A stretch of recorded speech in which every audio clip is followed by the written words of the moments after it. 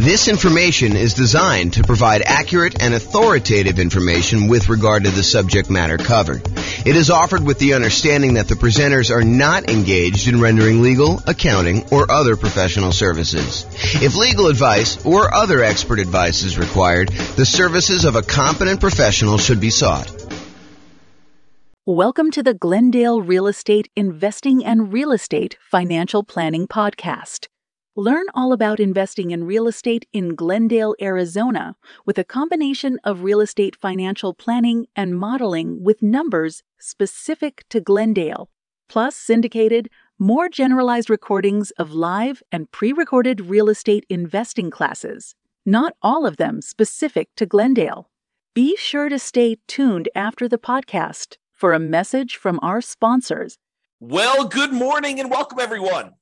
I am your host, James Orr, and I have a really cool class today. This is sort of a subtlety, a deep dive, some nuance to the idea of whether or not you should sell your rental properties and then take that money and invest them in the stock market, if and only if that means that you can be financially independent. So what we're going to cover is, I'll set up the kind of scenario so you understand what we're doing. I'll kind of give you a little background, then I'll walk you through some of the numbers and we'll kind of wrap it up. So here's the idea. So imagine for a minute, you are wanting to do the nomad strategy. Nomad strategy is where you buy a property as an owner occupant. You put 5% down in this case, although you can put any, 3.5%, 0%, you can put more than 5% if you want to. In this case, we modeled it using 5% down. So you go buy a property as an owner occupant with 5% down. Yes, you do have private mortgage insurance, but you move into the property, you live there for at least a year. It is a requirement of the lender that you live there for a year. Once you've lived there for at least a year, you save up and you buy your next property. And it could be at the year point, it could be later than a year. It depends on the city and kind of like the assumptions we use for that particular city. So we modeled this in 304 cities now. We actually got rid of one city this last week. So you modeled it in 304 cities. And you buy your next property, you convert the previous one to a rental, and you repeat this process until you have up to 10 rentals. And the thought process is you can, using that model, achieve financial independence when all of the income coming in from your rental properties and any money you have invested in the stock market using a safe withdrawal rate, those two things combined, the cash flow from your rentals and the money you have invested in stocks using a safe withdrawal rate, when they exceed your income, the amount of money you need, your expenses that you need to live. So the idea is, when does that person achieve financial independence? However, if you're doing that strategy and you've got all these rental properties, and let's say the cash flow on them in your particular market is not amazing, sometimes you're looking at a ton of equity in these properties and you're thinking to yourself, should I just sell these properties, pay the proceeds, pay the closing costs, pay the real estate commissions, pay capital gains taxes, pay the depreciation recapture tax, and take that money and then go invest in the stock market? Because if I invest in the stock market, I can use a safe withdrawal rate in order to live on that and be financially independent.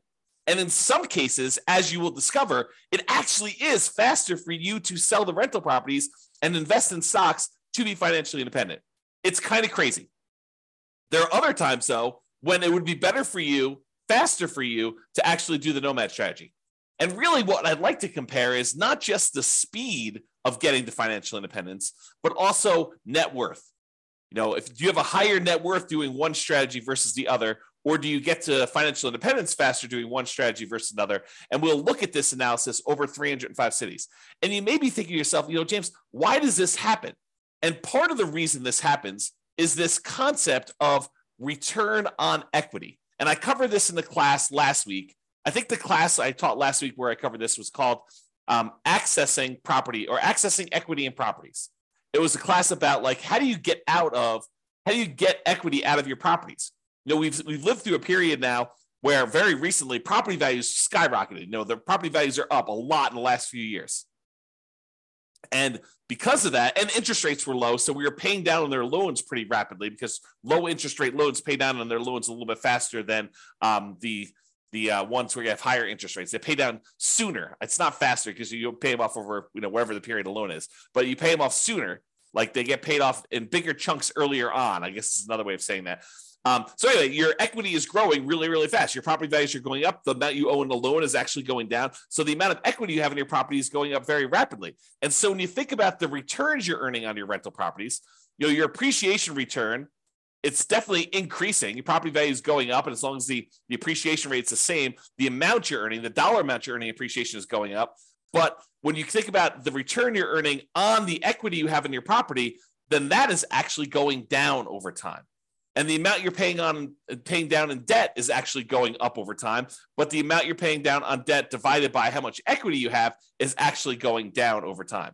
Cash flow is going up a little bit over time, but the depreciation benefit, that's static for the 27 and a half years if you're buying a residential property. And that divided by equity is also going down. So you have these three massive returns: appreciation going down over time, debt pay down return going down over time, and cash flow from depreciation going down over time, all when we look at what the return is compared to equity.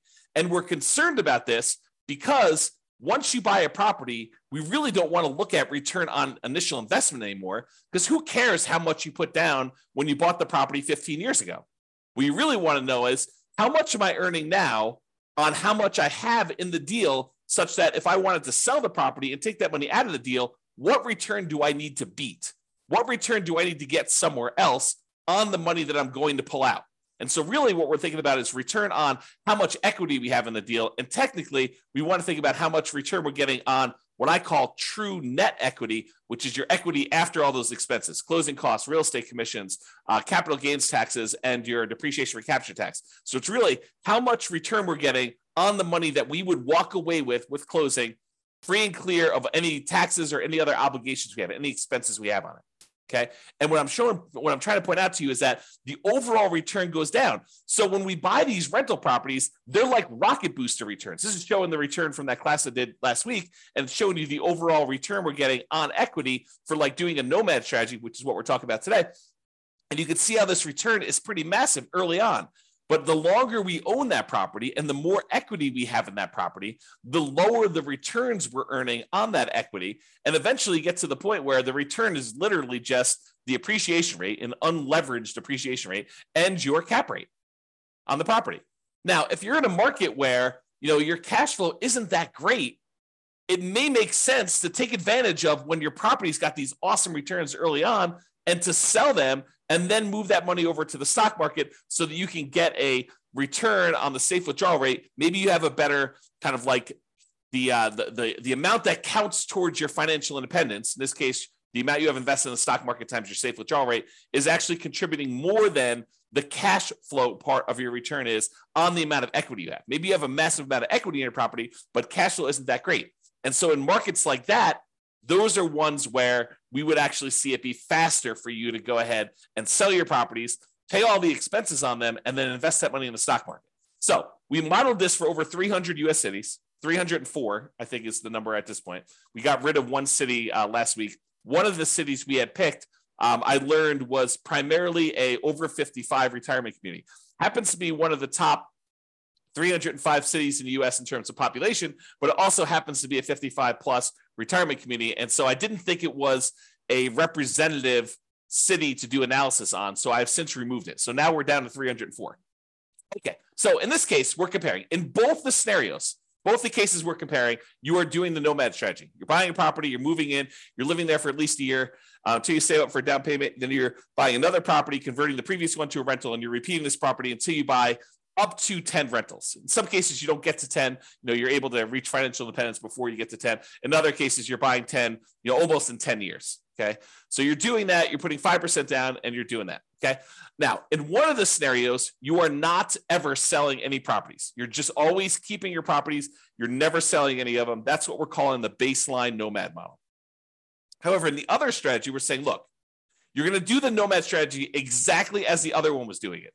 However, each month, we're going to do some calculations. We're going to calculate, hey, look, if I went and sold my properties and I paid closing costs, if I paid real estate commissions, if I paid capital gains taxes on the gains I've had since I've owned the property, and I pay back depreciation, with a depreciation recapture tax, all 4 expenses you have when you sell a property, and the net proceeds of that if I could take the net proceeds and invest them in the stock market and then use 4% safe withdrawal rate times the money I now have in the stock market, if that means that I have triggered financial independence, then go ahead and sell the properties, stop buying any more properties at all, because we've reached our goal of financial independence and we're done.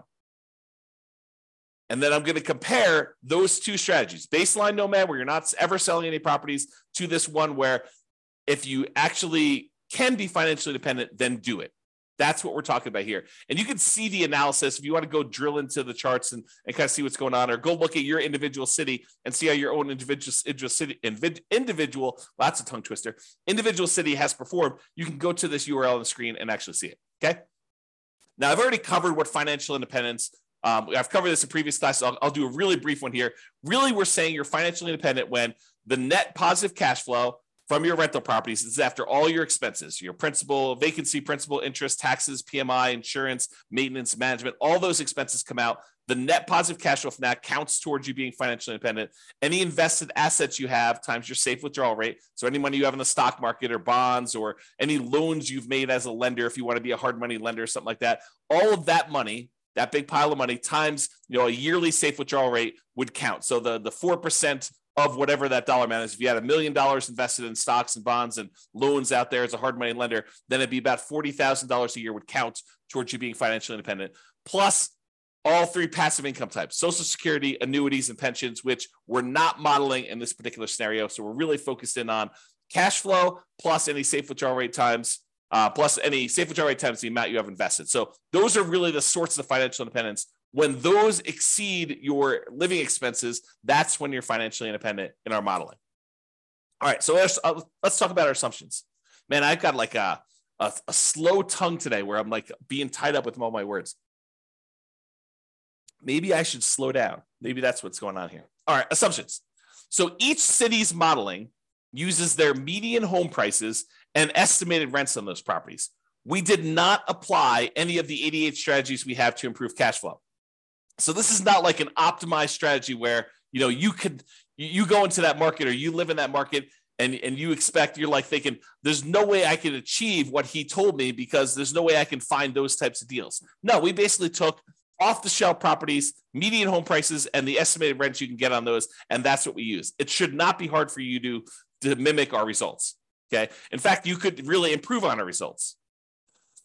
Further, with our assumptions. So the job income does vary based on the city so that they can afford a property in their market.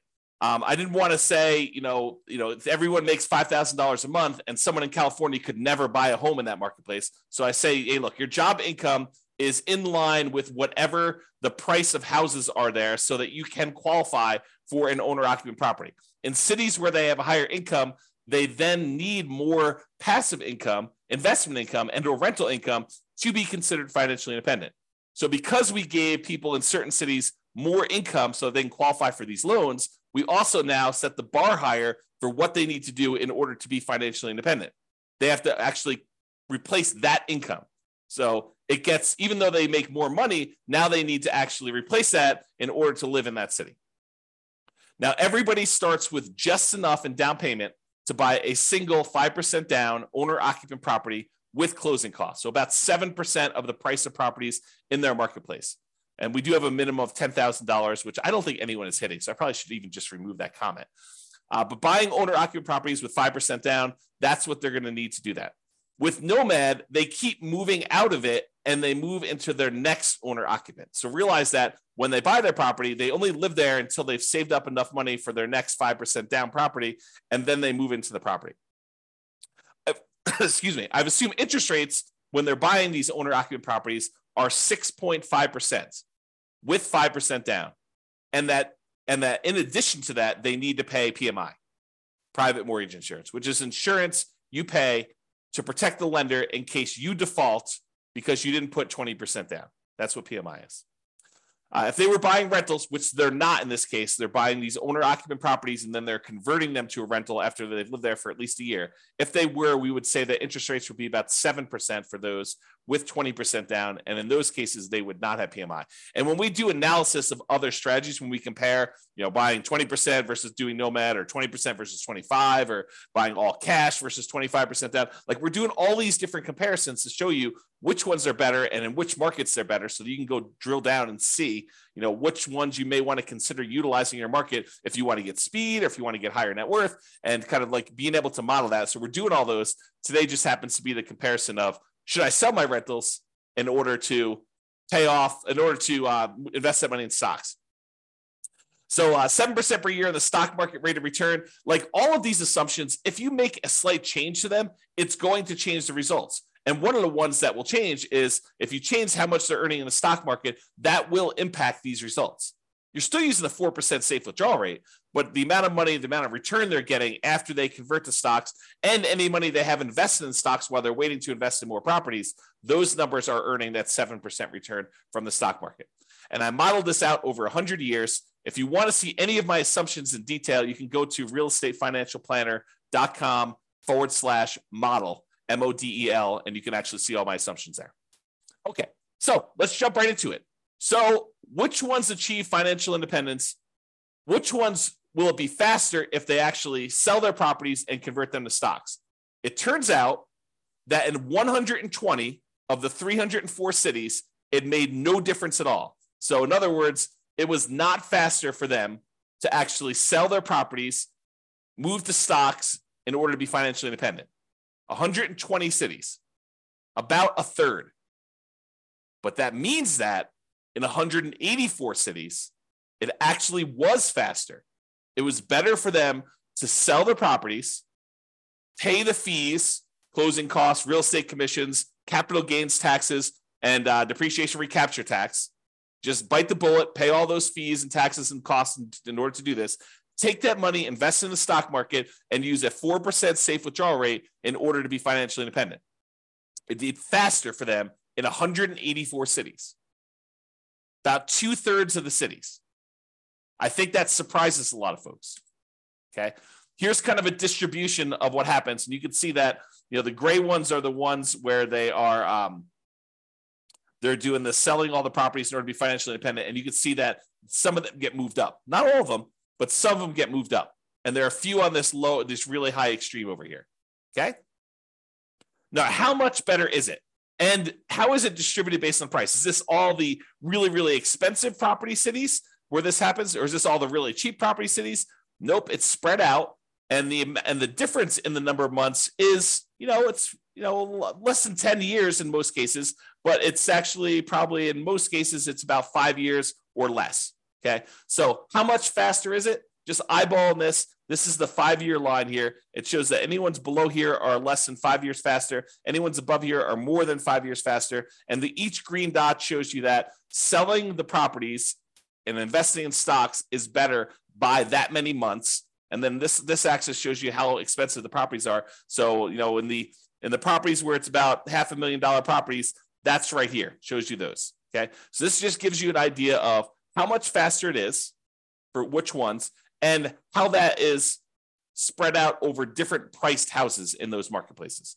Okay. So, certain cities have cheaper houses, certain cities have more expensive houses, and you can see that it's not skewed so that this only happens in really expensive markets, or it's only skewed where it only happens in really inexpensive markets. It's spread out a bit. All right. So we talked about achieving financial independence and the speed in order to be financially independent. We said about in 2/3 of the cases, it would be faster for you to actually sell the properties, pay all the fees, and invest in stocks in order to be financially independent. However, let's now look at net worth, right? What's your overall net worth if you do this? And in 44 cities, about 15% of the time, you would have a higher net worth at year 40 if you actually did not sell your properties and just kept them. So about 15% of the time, you'd have a higher net worth. In 260 cities, it didn't make any difference at all. 260 cities, no difference at all. With 184 with 44 cities, you would actually have a higher net worth. Now, this is at a snapshot in time in year 40. If we went out to year 50, these numbers would be different, right? Because whenever you go and you sell all these properties, you're probably lowering your net worth.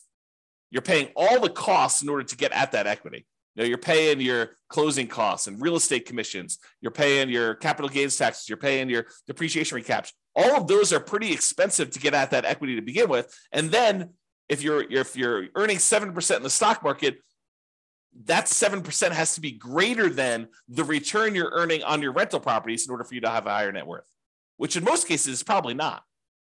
Okay. So this is a snapshot in time showing you that in 44 cities at year 40, it would be better for you to keep the properties. And it shows you the distribution for those. And it tends to be the ones on the lower end of the price point is where that happens. Okay. That just happens to be where it is. All right. So let's take a look at some of the summary stuff. So when you look at it, and I have average and I have median here. So on average, selling the properties, if it means you're able to be financially independent, speeds up your time to financial independence on average about 21.6 months, a little less than 2 years. So it's a little less than 2 years faster to do that. Now, that's not a huge difference. It's 4% better when you sell your properties. Okay, if you want to think of it that way. That's on average. If we look at the median, the middlemost number, it's just over a year. It's a year and 3 months, 15 months. And that's 2.9% better or faster to have done that. Okay. As far as net worth goes, when you do the nomad strategy and you don't sell any properties, your net worth on average is 11.168 million. So 11.1 million in year 40. When you sell all the properties, your net worth on average is 10.8 million, a difference of about 329,000. Now, I want to point something out to you. We're talking about numbers 40 years in the future. If you want to think about what that means in terms of today dollars, it's about 1/3 of that. Okay. So, 11.1 million is probably a little less than 3 million in today's dollars. I'm sorry, a little bit less than 4 million in today's dollars. Okay. And 10.8 million is less than that, but not that much. The difference is 329,000. That's like a difference of about 110,000 in today's dollars. So we're not talking about huge differences. It's a 3% difference in net worth. So again, not huge when you do that. Now let's talk a little bit about risk. Oh, by the way, that was average. The median net worth difference is 8.1 million versus 7.6, or a difference of 477,000. In today's dollars, that's like, $150,000 or so. It's 5.9% better for you to have done the regular nomad, not paid those expenses. But you're trading a little bit of net worth in order to be able to be financially independent earlier, faster. Okay. And what we're not talking about is we're not talking about the idea that you may be able to, in some cases, still stop working when you haven't technically achieved financial independence, knowing that you could convert it to the stock market at any time, but you could sort of almost coast in. I'll have to do a whole class on that later. But the idea is that sometimes, even when you're not quite at financial independence, you can stop, use some money to kind of bridge the gap to get there.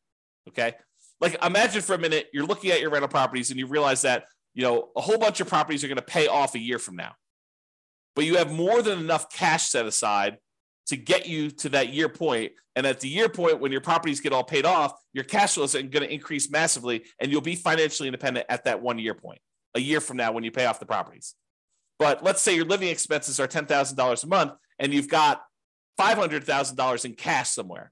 Could you go spend $120,000 from your cash, stop working a year early, knowing that a year from now when the properties are paid off and your rentals are going to provide more than enough cash flow in order to support you at that point, could you go and do that? Sure. If you have $500,000, you could probably do it 2 years early, right? And so we're not talking about that as a strategy, which is probably a whole separate class. All right, let's talk about risk.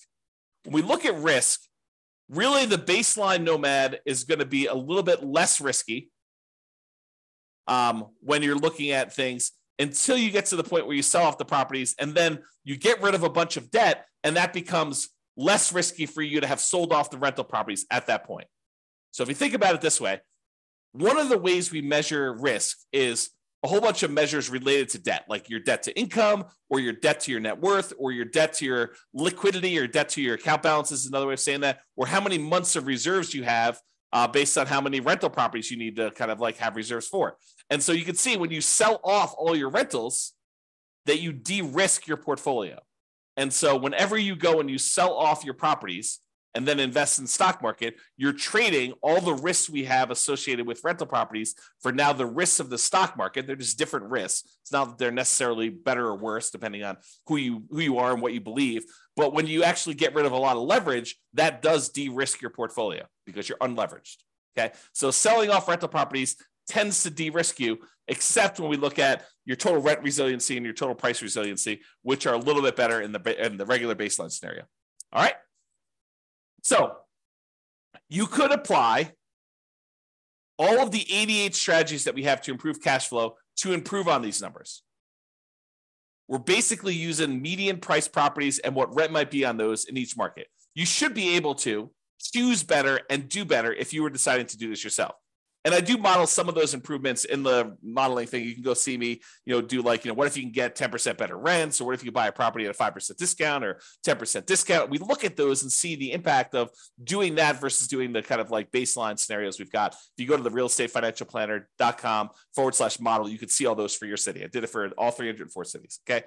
Now, realize I am not an expert at your market. If you go look at the numbers, you're like, hey, James, these numbers are not what I'm seeing in the marketplace, and you're an expert at your market, please do reach out because I want to improve the numbers. And I don't know your market, right? Like I live in Northern Colorado. I don't know your market specifically, but we're doing analysis on all these based on, the numbers that I could see. So if you come to me and say, look, we need to change this. Prices are actually about 10% less and rents are, about 5% more. And you tell me that anyone can achieve that. It's not like, a killer deal that only you can find and that there's only one of them every 6 months. We want to find something that not the best case, but what any real estate investor could go and expect to achieve in your marketplace. So if you come to me, we can rerun all the numbers and do that. And then we'll update all these charts and stuff.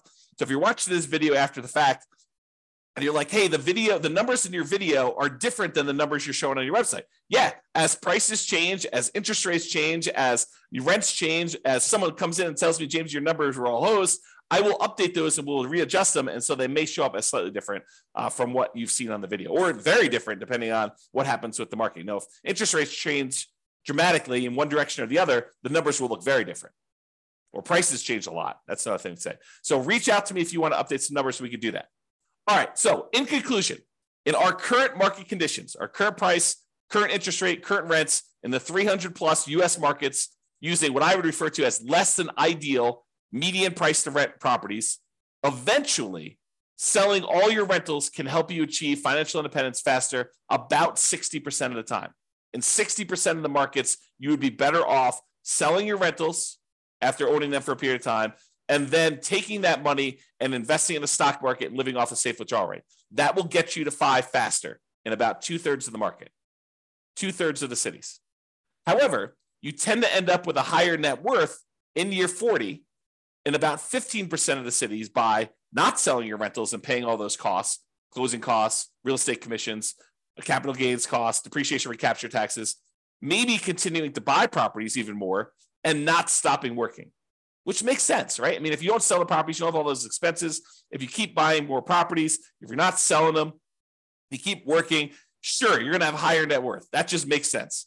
But sometimes you're willing to trade a little bit of net worth for speed to financial independence. However, the market does matter. You would not be able to improve your time to financial independence in every market by doing this. That's why you really need to go study your market, which I've done all the analysis for you. Go look at it. If you got questions, reach out. But it's best if you look closer at your specific market and apply as many of the 88 cash flow improving strategies as practically possible to improve on your own personal implementation. So go check out realestatefinancialplanner.com/model, and you could do that. This has been James Orr. I hope you like these classes. I like going into this detail where we could show you the impact of changing your strategy and how doing one little thing differently or having one little tweak in how you implement your plan can have massive impact on things, and how it's much better in some markets. And it's not always universally true, which is why there's a lot of arguments in these online discussion forums and amongst people where they say, hey, it's always better to put 20% down. It's always better to put 25% down. It's always better to not pay off your rentals. It's always better to pay off your rentals. People have these different opinions on things. And the point is that in some cases, it actually is better to do one way. In some cases, it's better to do it the other way. And sometimes it's split. Sometimes it's universally true, but most of the time it's not universally true. It's sort of like It depends. And that's why we're going over this stuff. All right. Hope you enjoyed. This has been James Orr. Have a great day, everybody. Bye-bye for now. With home prices up, mortgage interest rates up, and rents up but not quite enough to counteract the higher prices and interest rates, cash flow on rental properties in Glendale is harder than ever. Book a call with the Real Estate Financial Planner to apply our proprietary 88 strategies to improve cash flow on your rentals. See the show notes for a link to schedule your call and improve your cash flow today. If you're a real estate agent, lender, or professional in Glendale that wants to help our real estate investor listeners, consider reaching out to learn about collaboration opportunities with this podcast. We'd love to add more value to our listeners by having you assist our investors buy, sell, and finance their real estate investments.